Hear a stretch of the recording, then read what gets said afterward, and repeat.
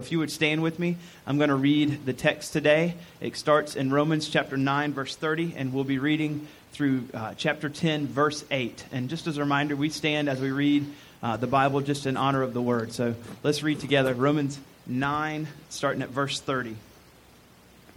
What shall we say then, that Gentiles who did not pursue righteousness have attained it, that is, a righteousness that is by faith, but that Israel who pursued a law that would lead to righteousness did not succeed in reaching that law? Why? Because they did not pursue it by faith, but as if it were based on works. They have stumbled over the stumbling stone, as it is written, Behold, I am laying in Zion a stone of stumbling and a rock of offense, and whoever believes in him will not be put to shame.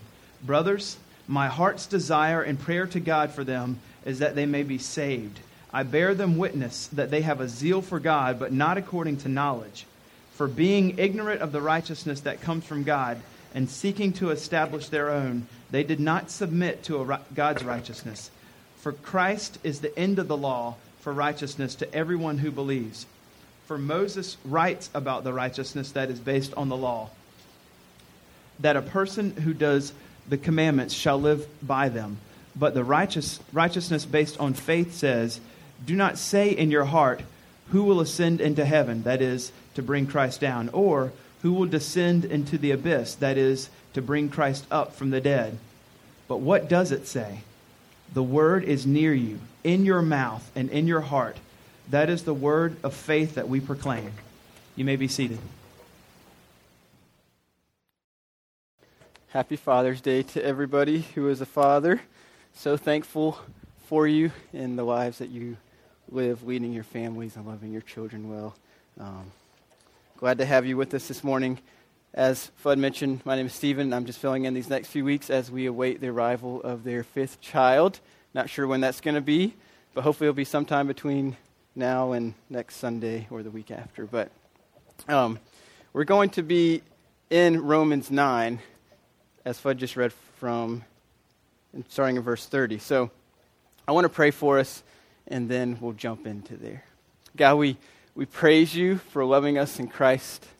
Thank you for sending Jesus to deliver us from our rebellion against you. We confess that apart from Christ, there's no hope for salvation. There's no hope for reconciliation. And so we pray this morning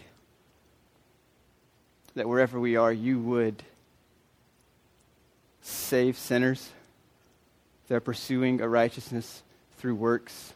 You would save sinners who are not pursuing a righteousness at all. God, that you would remind your people of the gospel, and that it would overwhelm us and astound us once again. That you would work in our hearts a deep love for people, and that our prayer to you would be that you would save. God, I pray for help. I pray that your Spirit would come and move. We can't change ourselves. We can't open our eyes to see Christ as precious and to see what your word is saying. And so we beg you to come. We beg you to move in our midst, because we need you, God. For the glory of your name, we pray these things in Christ's name. Amen. So, you guys know we've been going through the book of Matthew, and we're not in there this morning. So what I want to do is just do a quick recap, a quick introduction to bring us up to speed in Romans. So I don't know how many of you guys are Lost fans, the TV series Lost. I actually have never seen an episode, but from what I know, there are 6 seasons, okay? So if just to put this in perspective here, if I start watching in season 4, never having looked at one episode, 1 through for the first 3 seasons, then I jump in at season 4, I'm going to be completely lost. Like, I won't know who these people are, how they got here, what's going on, what are their names, or anything like that. So the same idea here in Romans is in the middle of the Bible. And if we just jump in chapter 9, halfway through the book, we're going to be like, why is Paul talking about this? How does this fit into the grand scheme of God's story of redemption? So what I want us to do is just go back to the beginning, kind of recap God's story of redemption and bring us to the book of Romans, and then we'll zoom in on chapter 9. So in the beginning, there was God. the Father, Son, and Spirit, and only them. They existed in perfect fellowship together. And God created everything. He created man in perfect harmony with himself to worship him, to have that fellowship with him. But the thing is, you and I, mankind, we rebelled against God. We rejected him, and as a result of that, death came to man, all mankind, and to all creation. And so in that rebellion, in that death coming, innocence was lost, our fellowship with God was broken, and we were cut off from God. But the cool thing is that God prophesied a Messiah that would come to rescue his people. He would come to restore his people back to himself, that we would have fellowship with and worship of God, and that he would bring righteousness to his people by his grace through faith in his Messiah. And the Messiah, he would remove our hearts of stone. He would remove the hearts that are bent towards ourselves, bent towards worshiping ourselves, and give us a new heart that would love and worship God. God revealed his plan to choose a people, the Israelites, the Jews, not because they were this great people, but out of all the nations, God chose them by his mercy. God chose them by his grace. And throughout the Old Testament, we see Israel rebel against God. We see that they would sin against him, they would reject him, go to worship false idols, and then God would discipline them out of his love. He would discipline them, and they would repent and come back to worship him, and then do the whole thing over and over and over. And so we see God's anger burn. We see him relent from his anger and his wrath against them because of his mercy and because of the covenant he made with them, not because of their works. And then the Messiah that was long awaited, the Messiah that was promised, the Son of God, entered into time by becoming a man, not as a ruling king, but as a baby, a humble baby in the person of Jesus Christ. And he identified himself with those he came to redeem. And he lived among his people. He grew up in front of them, and as he matured, he performed miracles. He taught what the Old Testament was really saying, that it's not about law keeping, it's not about you working your way to God. It's about having faith and trusting in him, his life, his death, and his resurrection to receive this gift of righteousness, to be reconciled back to God. And so this greatly angered the Jews. They didn't like it because they were all, most as a whole, were all about just keeping the law, especially the Pharisees. And this eventually led them to kill Christ. And though this was always the plan of God, that he would come and die for the redemption of his people, for the glory of his name. And so throughout the Old Testament, and even in the Gospels, and then the early church, a part of Acts, we see glimpses of God's redeeming work in the lives of Gentiles, non-Jews. And so we start to see here that God has a desire not to be worshipped just by one people, but by all nations. And we see him bringing salvation, making it available to everyone. But we only see glimpses of that. But then God saves a persecutor of the church, Saul, who then goes by the name of Paul. And God uses him to take this good news of redemption found in Christ to all the nations, and to show that his plan, hidden ages past, was to not only redeem and reconcile Jews by grace, but the same for Gentiles as well, through faith. So that brings us to the book of Romans. Romans is a letter written by Paul. It's approximately 25 years after the death and resurrection of Christ. And so the church in Rome was made up of Jews and Gentiles. So if you don't know, the Jews looked down on the Gentiles. The Jews thought that they were the stuff, and that the Jews were just unclean. They were lower. They were not that great. And that what you're saying, that God is going to save them. So you've got Jews and Gentiles in this church, and so you can imagine maybe tension that may have been going on, ancestral pride. And then Paul writes to them to express his love for them and his deep desire to visit Rome. He longed to be with these people. He had not been able to visit them yet, but his desire was to do so. And in that visiting, he wanted them to strengthen and encourage them, and vice versa. He wanted to be strengthened and encouraged by them as well. But also, he wanted to preach the gospel to them, as we see in chapter 1, verse 15. And so that brings us to the book of Romans. And then Paul deals with different issues in this letter. He but central to the letter is the gospel of Jesus Christ, that is the power of God to save anyone who believes and everyone who believes, and what this means for Jews and Gentiles, and how all are to live in light of it. And Paul writes about God's holiness. He writes about man's sin against and rejection of God, and how the penalty of that rejection is death, how deliverance from that penalty of death comes through faith in Jesus Christ, and not just deliverance from the death, but a clothing of righteousness comes through Christ as well, as a gift from God and not man's efforts. And he shows that God's true people are not those descending from an ancestral line of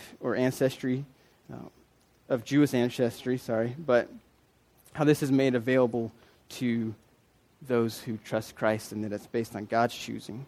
And he also writes about how God upholds and maintains his justice and righteousness in forgiving sinners, and how this was always God's plan of saving people. And in chapter 9, Paul looks at the Jews, and he says basically that not all the Jews are saved. So what does that mean about God's promise? What does that mean about his faithfulness? And he shows that God has a remnant that he had chosen in Israel that he would save. And then this brings us to the end of chapter 9, which is where we pick up this morning. So hopefully that made sense to you. But that brings us in, and we'll drop in here at verse 30 in chapter 9.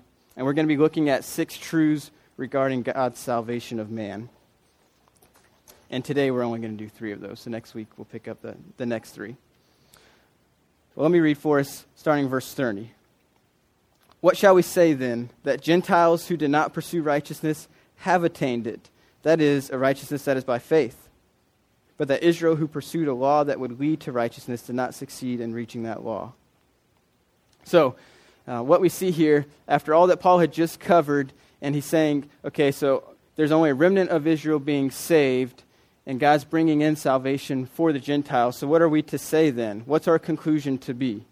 It says that Gentiles, unclean people who did not pursue God, who worship false idols, Paul says, they have attained it. They have attained a righteousness that is by faith. But that Israel, God's chosen people, the ones whom, as he says earlier in chapter 9, he says, to the Jews belong the adoption, the glory, the covenants, the giving of the law, the worship, and the promises. To them belong the patriarchs, and from their race, according to the flesh, is the Christ who is God over all, blessed forever. Amen. And so, Paul says, Israel who pursued a law that would lead to righteousness did not succeed in reaching that law. And so basically you've got these Gentiles who are not pursuing a righteousness at all, but yet you see them attain a righteousness through faith. And you have the Jews pursuing a law that would lead to righteousness. They had everything going for them. They had the covenants of God. They were his chosen people. They had people to lead them. They had the law to point them to Christ. And yet, Paul says, they missed it. They were pursuing a law based on works. They did not reach the goal of the law, which we'll see in verse 4. So with all these advantages, they could not attain this law because they could not keep it perfectly. And so he says, why? Why did this happen? Why did they not reach this law? Because they did not pursue it by faith, but as if it were based on works. They have stumbled over the stumbling stone, as it is written, behold, I'm laying in Zion a stone of stumbling and a rock of offense, and whoever believes in him will not be put to shame. And so we see here, it was always God's design that man would be made righteous and reconciled to God through faith in Christ the Messiah and not works of the law. And so in this section where he talks about the stone of stumbling and a rock of offense, he is quoting Isaiah 28. And so what we see here, God says, I'm going to lay in Zion a stone of stumbling and a rock of offense. And we know that this is a person because it says, whoever believes in him will not be put to shame. So this is pointing to the Messiah that would come. And basically, he's saying here that he's going to be a stone of stumbling because those who would seek to work their way to me through works, through law keeping, whatever, will stumble over this stone, will stumble over this Messiah because it's not about your works. It's not about your efforts. It's not about what you can do or how good you are. And he's a rock of offense because in Christ we see that God had to come himself to redeem us because we are so wicked, because we are evil, because we are rebellious. This just shows the depravity of ourselves, that we are evil within ourselves, and there's nothing we could do to make ourselves good, to make ourselves right with God. And so he's an offense to those who would not believe that, would say, no, I'm good. I haven't killed anybody. I haven't murdered anybody. I haven't done this. I haven't done that. I'm really not that bad of a person. But Jesus is a rock of offense because he strips away any righteousness that we might think we have and shows that our righteousness apart from him is like filthy rags, stained with worship for ourselves, stained with desires for us to be made great rather than making the name of God great, thinking that we could work our way to him. And so he says, whoever believes in him will not be put to shame. This isn't just a mere intellectual acknowledgement that Jesus existed or that he did all these great works, that he was a good teacher, that we should seek to be like him. But this is a belief in his finished work on the cross on our behalf. This is a belief that he is our only hope. And we can rest assured that those who believe in him will not be put to shame. Not be put to shame has this idea of not having the wrath of God resting on us anymore. We will not be suffering the condemnation for our sins. And so even in Isaiah, before Jesus had come, God is pointing us to the Messiah that would say, it's about faith in him. It's about your belief in him. It's not about your efforts. It's not about your works. It's about what he has done. And so we see here this tension that God chose the Jews and gave them all of these advantages, and yet most of them are not attaining this righteousness because they're seeking it by their works. And you've got these Gentiles pursuing it, not pursuing righteousness at all, but then God comes and brings them in by his mercy. And so Paul says, and starting in verse 1 of chapter 10, brothers, my heart's desire and prayer to God for them is that they may be saved. And we'll get into this at the end, but I bear them witness that they have a zeal for God, but not according to knowledge. For being ignorant of the righteousness that comes from God and seeking to establish their own, they did not submit to God's righteousness. And so once again, Paul's showing that they were ignorant of the righteousness that comes from God. They were seeking to establish their own. They were seeking to make themselves right with God. And it says here, they did not submit to God's righteousness. They were ignorant of the righteousness that comes from God. And so we see that though the Israelites were passionate for God and for the law, they were zealous for God, it was not based on truth or correct understanding of who God is and what he requires. God gives righteousness to those who trust in the Messiah, Jesus Christ. But the Israelites were seeking to establish their own, as if they had a righteousness within themselves that they could bring up. If I could just do this, God will be pleased with me. I can make myself righteous. But what they didn't understand is that it was always God's design to send the Messiah, and righteousness would come through him. And we also see here that they were actively rebelling against God. Though they were ignorant of his righteousness, and they sought to make themselves righteous apart from God, that shows that they were actively rebelling against God and his plan and design for salvation. So despite their good intentions, they are opposed to and at direct odds with God. Which brings us to verse 4. And this says, for Christ is the end of the law for righteousness to everyone who believes. So we might be thinking, okay, so what's the point of the law? What benefit does that have for the Jews? And Paul says here, Christ is the end of the law for righteousness to everyone who believes. So just seeing here, those who believe in Christ, those who believe and put their faith and trust in the Messiah, they no longer have a law to keep for righteousness. It's no longer based on their efforts or their works to try to make themselves righteous. But now the law is a tool of God to continually remind them of their need for Christ, continually show sin, continually drive us back to the gospel. So we have this idea, we see this in Matthew 11, Jesus says, come to me all who are weary and heavy laden, I will give you rest. When the gospel of righteousness through faith in Christ is rightly understood and trusted, then the weight of law keeping is lifted. It's no longer based on my shoulders. I no longer have to try to perform to a certain standard that I can't reach anyways, and trying to get God to notice me, trying to get God to love me, trying to get God to accept me. Because Christ has come. He has kept the law perfectly on their behalf. And that's what Paul's saying. The Messiah has come. He has fulfilled the law. So it's no longer based on your performance, Jews. It's no longer based on you keeping certain laws.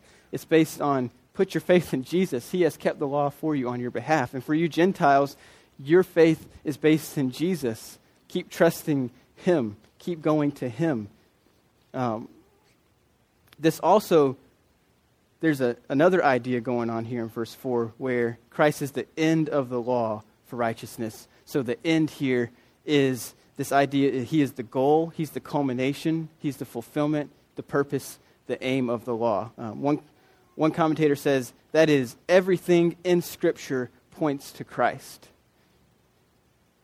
The purpose of the law is to drive us to Christ, for Christ is the goal of the law. It finds its fulfillment in Him. All the law, we see all the law, the commandments of God. Do not do this, do not do this, do this, do this. Love the Lord God with all your heart, soul, strength, and mind. Love your neighbor as yourself. And we see that fulfilled completely in the life of Christ. And so, another commentator says, the law had been given for this end, to lead us as by the hand to another righteousness. Nay, whatever the law teaches, whatever it commands, whatever it promises, has always reference to Christ as its main object. And hence all its parts ought to be applied to Him. But this cannot be done except we, being stripped of all righteousness and confounded with the knowledge of our sins, seek gratuitous righteousness from Him alone. So the law was given to basically take us by the hand and say, you cannot live this out, but there is one who is coming. Here, let me show you Him. Put your faith in Him. And so, He is the goal. He is the purpose of the law. The law points to Jesus. And the Jews were focusing on the law, missing Christ. And Paul is saying, don't miss Christ. It's not about doing these certain things. Put your faith in Him. Love Him. He has done it for you. So, what in the world could this have to do with us? It just shows us here, first of all, that if we're seeking to attain righteousness on our own, apart from Christ, apart from God, we are dead in our sins, and there's no hope. There's no hope in that. The law is a dead end if it does not point us to Jesus. The point of the law is to point us to Christ. And so if we make it all about the law, if we make it all about my effort and my work, I go to church, I try to love my family well, I try not to do these things, I try not to kill anybody, or I try not to steal things, like, great, that's awesome, but that means nothing in regards to salvation. So, the first point, I forgot to say this, but salvation comes from God through faith in Christ and destroys the need for law keeping for salvation. Christ came to keep the law on our behalf, and so it's no longer based on our keeping. So it is possible to be sincere and zealous in our beliefs, but to still be sincerely and passionately and zealously wrong.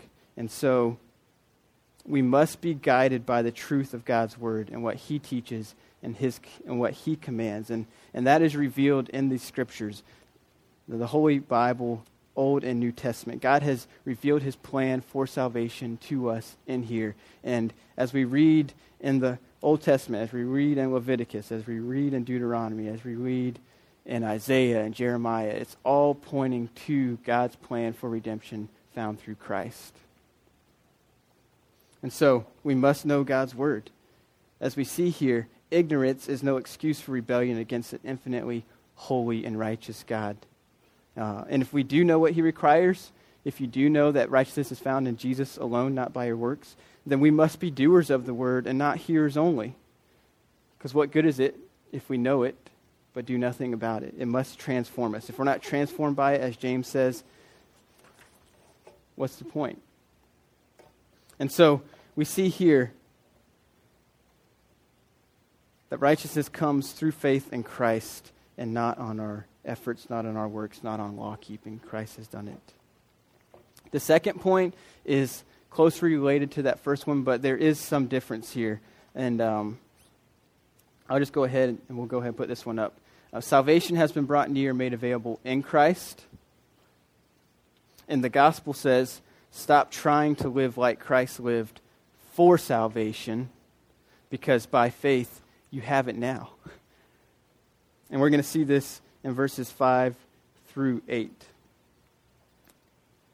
Moses writes about the righteousness that is based on the law, that the person who does the commandments shall live by them. And he's referencing back to Leviticus 18:5.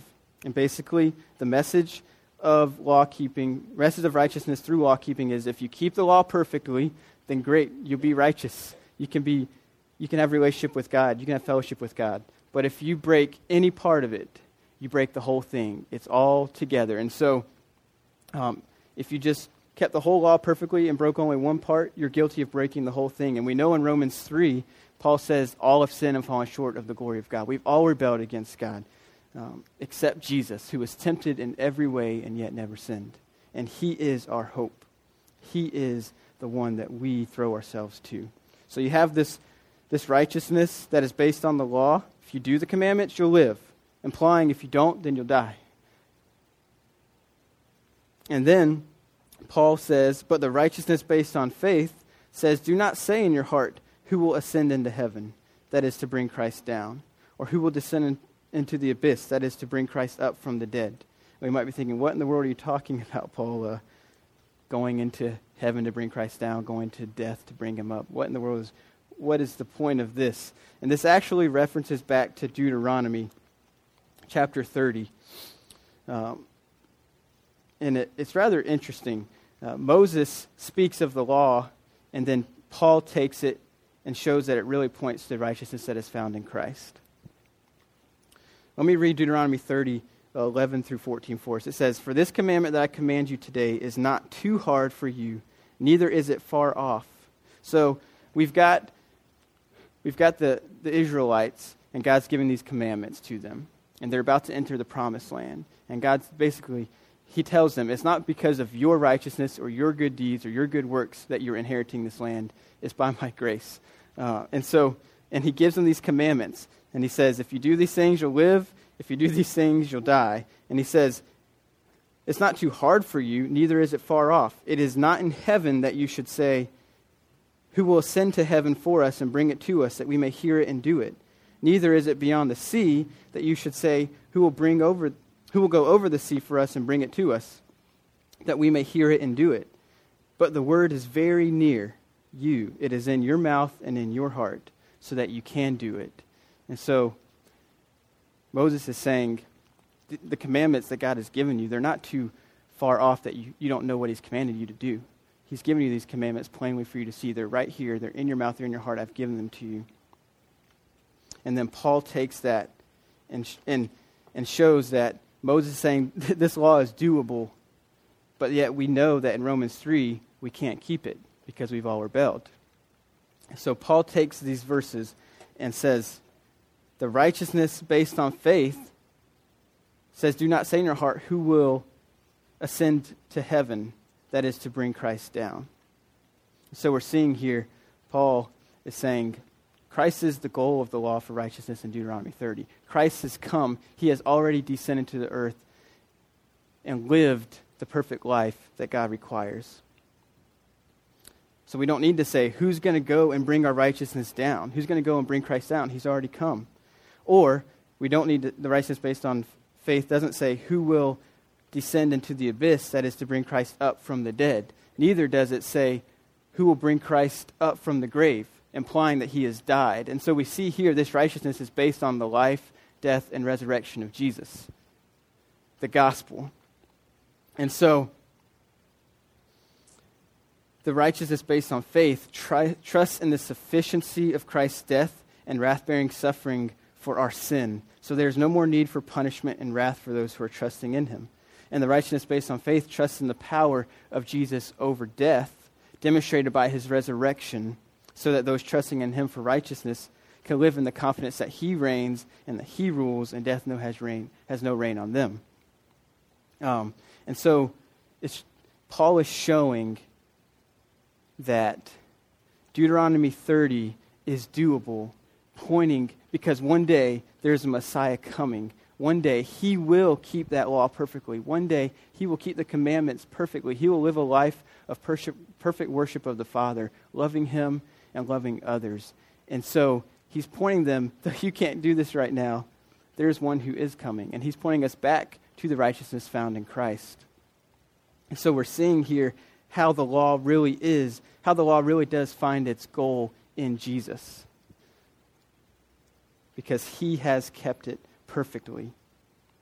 And so in his perfection and in his perfect obedience, he has made salvation available to you and to me. He's made it available to the Jews and to the Gentiles. And so the gospel says, stop trying to live like Christ lived for salvation. You don't have to try to perform in a certain way so that God loves you, to earn his acceptance. You don't have to keep the law perfectly because Christ has done it on your behalf. You place your faith in Christ for salvation, for your reconciliation back to God. And if you're doing that, the righteousness of faith says you have it now. So the really cool thing about this is this morning, if you are placing your faith in Jesus, you have reconciliation with God. You have all the righteousness of Christ. All his perfect law keeping has been credited to your account. Though you've rebelled, though you've failed, though there's nothing you could do to make God love you, Christ has come on your behalf, and you are completely righteous in Christ if you're placing your faith in him. And if you're not, it's available to you this morning. You don't have to work for it. You don't have to strive to earn God's favor, to get him to notice you, to get him to accept you. Christ has already done that on your behalf. Just turn from your sin, repent, confess your sin, and trust Christ.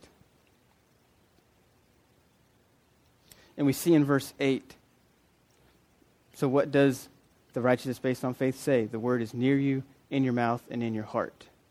That is the word of faith that we proclaim. And so, this righteousness based on faith is not an impossible righteousness to have, and it is not far off, because Christ has brought it close to us. He has made it available. A commentator says that this word of faith that we proclaim is the gospel. And in this gospel, we are not commanded to earn righteousness by works, but to embrace it when offered gratuitously or freely by faith. We don't work for this salvation, but we embrace it as a gift from God. So we're seeing here God's plan to come and bring us back to himself. God's plan to reconcile Jews and Gentiles through faith in Jesus Christ. And so this brings us to our last point, which we'll get going back to chapter 10, verses 1 through 3, and then also verse 8. And Paul says, after he had just talked about the Jews and the Gentiles, and the Jews didn't attain to righteousness by law, and the Gentiles attained to righteousness by faith, Paul says, brothers, my heart's desire and prayer to God for them is that they may be saved. And so our third point in regard to God's salvation of man is to deeply love and pray for those ignorant of the salvation from God. Paul doesn't just say, all right, these Jews have rejected God. All right, oh well, they're hard of heart. God isn't saving them. But he says, my heart deeply longs for them to be saved. And out of that, I pray for God to save them. We see here, earlier in chapter 9, Paul says, I have great sorrow and unceasing anguish for those that are not reconciled to God, for his kinsmen, for his fellow Jews. And so it speaks to the intensity of his sorrow, that it's violent, that it's mighty, that it's strong. Like that's the kind of sorrow Paul has for those that do not know Christ. And it's really cool to see God's transformation of Paul. You know, as we mentioned in the introduction, Paul was Saul, who was a persecutor of the church. He was just like these Jews who were seeking to attain of righteousness by their own. And we see in Philippians 3, he lists all his pedigree, basically saying, if it's based on works, I have it. And yet, God showed me. I was persecuting those who were preaching the gospel. I was hating those. I was killing those who were preaching the gospel. And that's how zealous he was, because he thought he was right. He was just like these Jews. He was ignorant of the righteousness that came from God, but yet God reached in and removed his heart of stone and gave him a heart of flesh to see the beauty of the gospel and to be transformed by it, and then used him in such a way to spread the gospel that Christ would be exalted and that many would be drawn to him. And so we see his transformation, and now he's loving and praying earnestly for God to save these people. He didn't become prideful thinking that, yeah, look at me, I have faith in Jesus, look what I've done. But he was humbled by the gospel of Jesus Christ, that he was dead in his sins. He was just like the Jews, pursuing a righteousness by the law that would lead to death. And yet God reached in and pulled him out of sin, out of the domain of darkness, into the kingdom of light, into the kingdom of Christ.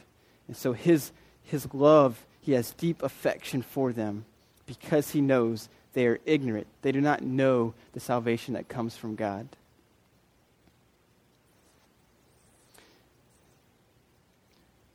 And verse 8 says, this is the word of faith that we proclaim.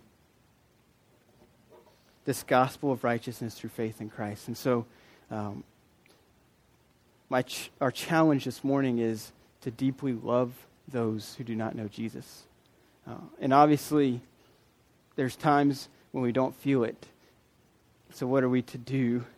We can't just make ourselves start loving people well, start longing for their salvation. And so I think we see here that first, there's a couple things. Faithfully pray to God to save them. May we be faithful to pray for God's salvation. And as we pray, God will work in our hearts. God will transform our hearts to love those apart from Christ. But also remember the grace of God, which you didn't deserve in your life and your unworthiness, that has been given to you by his mercy and grace. And let that humble you. Just as Paul says in 1 Timothy 1, that he was the chief of all sinners. And that mercy came to him so that in him the kindness and richness of God's grace might be revealed to everyone. And so, where we live, whether that's in Rock Hill or in Fort Mill or York or maybe another state, where we live, there are tens of thousands of people pursuing a law that would lead to righteousness. We live in a culture that makes it about us, that doesn't want to be offended by the gospel. And there are people pursuing a law of righteousness that they think, if I do these things, if I go to church, if I don't cuss, if I don't drink, if I don't smoke, or whatever, if I read my Bible, or if I share the gospel even, God will love me. He will accept me. There are people that are living in that. But there are also people just like the Gentiles that are living in accordance to the law of themselves. They're not pursuing a righteousness at all. They're living for themselves with them on the throne of their heart. And so, the question this morning is, what righteousness are you pursuing? One by faith or one by works? Are you pursuing a righteousness at all? And if you're pursuing it by works, I would beg you to turn away, to see the futility of your efforts, and that Jesus Christ alone is your hope. He alone is sufficient for your salvation. No matter where you've been,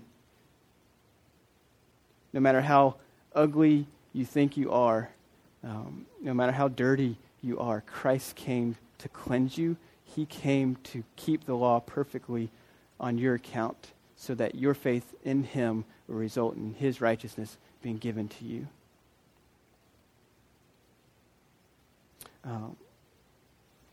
And then if you're already in Christ and you're saying, yes, I know this, I'm so thankful for what God has done for me in the gospel. I have a righteousness because of what Jesus has done. I know it's not based on my efforts. What's your response to those who don't know Christ? Do you deeply love them? Do you pray for God to save them? And the thing here is, if you find in your heart that you're not praying for them, or that maybe the desire isn't there for God to save them, the gospel is strong enough to transform your heart and give you those desires. And the gospel says, God says, my love for you, my acceptance of you is not based on your love for others. It's not based on you praying for others to be saved. It's based on what Jesus has done. And may God grant a love and a passion out of that would lead us to love, deeply love, and care for and pray for those ignorant of salvation from God.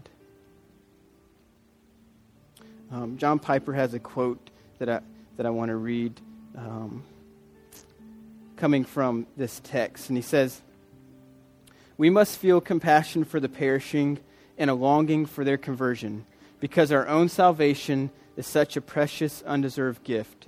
Surely it is unthinkable that we should be dragged from the bottom of the lake, resuscitated at the cost of another's life, handed the instruments of rescue, and then just sit down and play cards on the beach while others are drowning. Is that not unthinkable in your own life? How can we feel the wonder of having been rescued freely by Christ and then not live for the rescue of others? Surely there would be something ominous and fearful in such an inconsistency." And so, when I read that, I'm just reminded, and I see in my own life, me sitting on the beach, playing cards,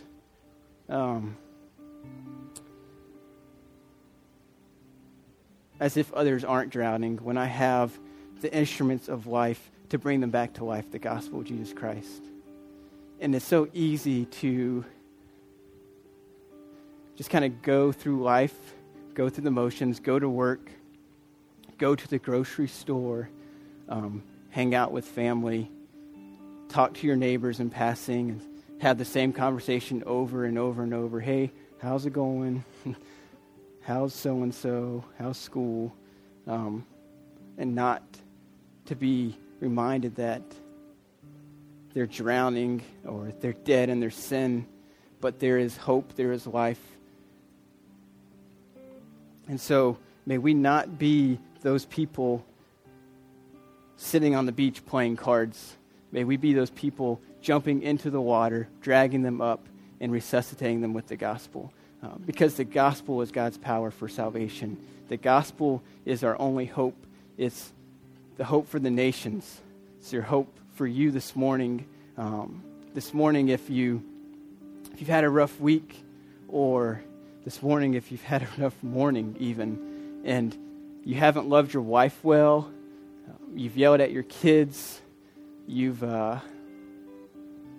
just really haven't had the desire for Christ that you want, you haven't had the love for others, let the gospel wash over you this morning. And know that Jesus has come, and because of his perfect life of obedience, because of his perfect worship of the Father and upholding the law perfectly, that has been credited to your account. And God now sees you clothed with the righteousness of Christ, not just cleansed, but you have clothes on. You are clothed with the righteousness of Christ. And let that just stir your heart this morning. And kids, I would just beseech you to look to Jesus for your righteousness. Maybe your parents are pastors, or maybe your parents are Christians. That means nothing in regards to your salvation. Put your faith in Jesus this morning if you've not already done so. And those of you that may be here that don't know Christ, I would beseech you the same way. Place your faith in Christ. It's not about your efforts this morning. It's about what he has done. Christ has destroyed the need for law keeping on your behalf for those who have faith in him. He has made salvation available. He has brought it near. So we don't have to try to live the life that he's already lived. We embrace the righteousness that he brings to us. And may that result in a deep love. May that result in prayers for God to save, for God to move in our city, for God to move in our families. for God to move in our workplaces for His glory. If maybe this morning God has showed that you've been pursuing a righteousness through your works, I just invite you to come talk to me or come talk to the FUD who did the announcements or the welcome this morning, or Jack in the back as well. We would love the opportunity to talk with you or someone you came with to share the hope and life that are found in Christ. Or maybe you just want to pray with somebody. We'd love to do that with you as well. So let me pray for us, and we'll respond in the worship through song. We'll respond to this gospel that God has brought to us in Christ. So let me pray. God, we thank you for sending Christ to destroy works for salvation. Because if Christ had not come, we would still be dead in our sins. We would still be trying to work our way to you, but it would be a futile process because our hearts need to be transformed. And so we praise you for what Christ has done. We praise you for his power to give us new hearts that would love you, that would want to obey you out of the salvation you've brought to us in Christ. So I pray that we would respond, God, that we'd be humbled by that and respond in just an overwhelming peace, an overwhelming worship of who you are. God, would you work in us? Would you bring salvation this morning? Would you use us as your people to spread this gospel? Give us the desires to love people. Give us the desires for people to be saved, and may we pray for them to be saved, God. Even if it takes years, I pray that you would intervene, you would remove hearts of stone, and that you would give hearts of flesh to trust Christ, to love Christ, to worship you. And so we praise you and thank you for the hope that we have in Jesus, and that's our only hope this morning. And pray that you would do your work by your Spirit. And we pray these things in Christ's name. Amen.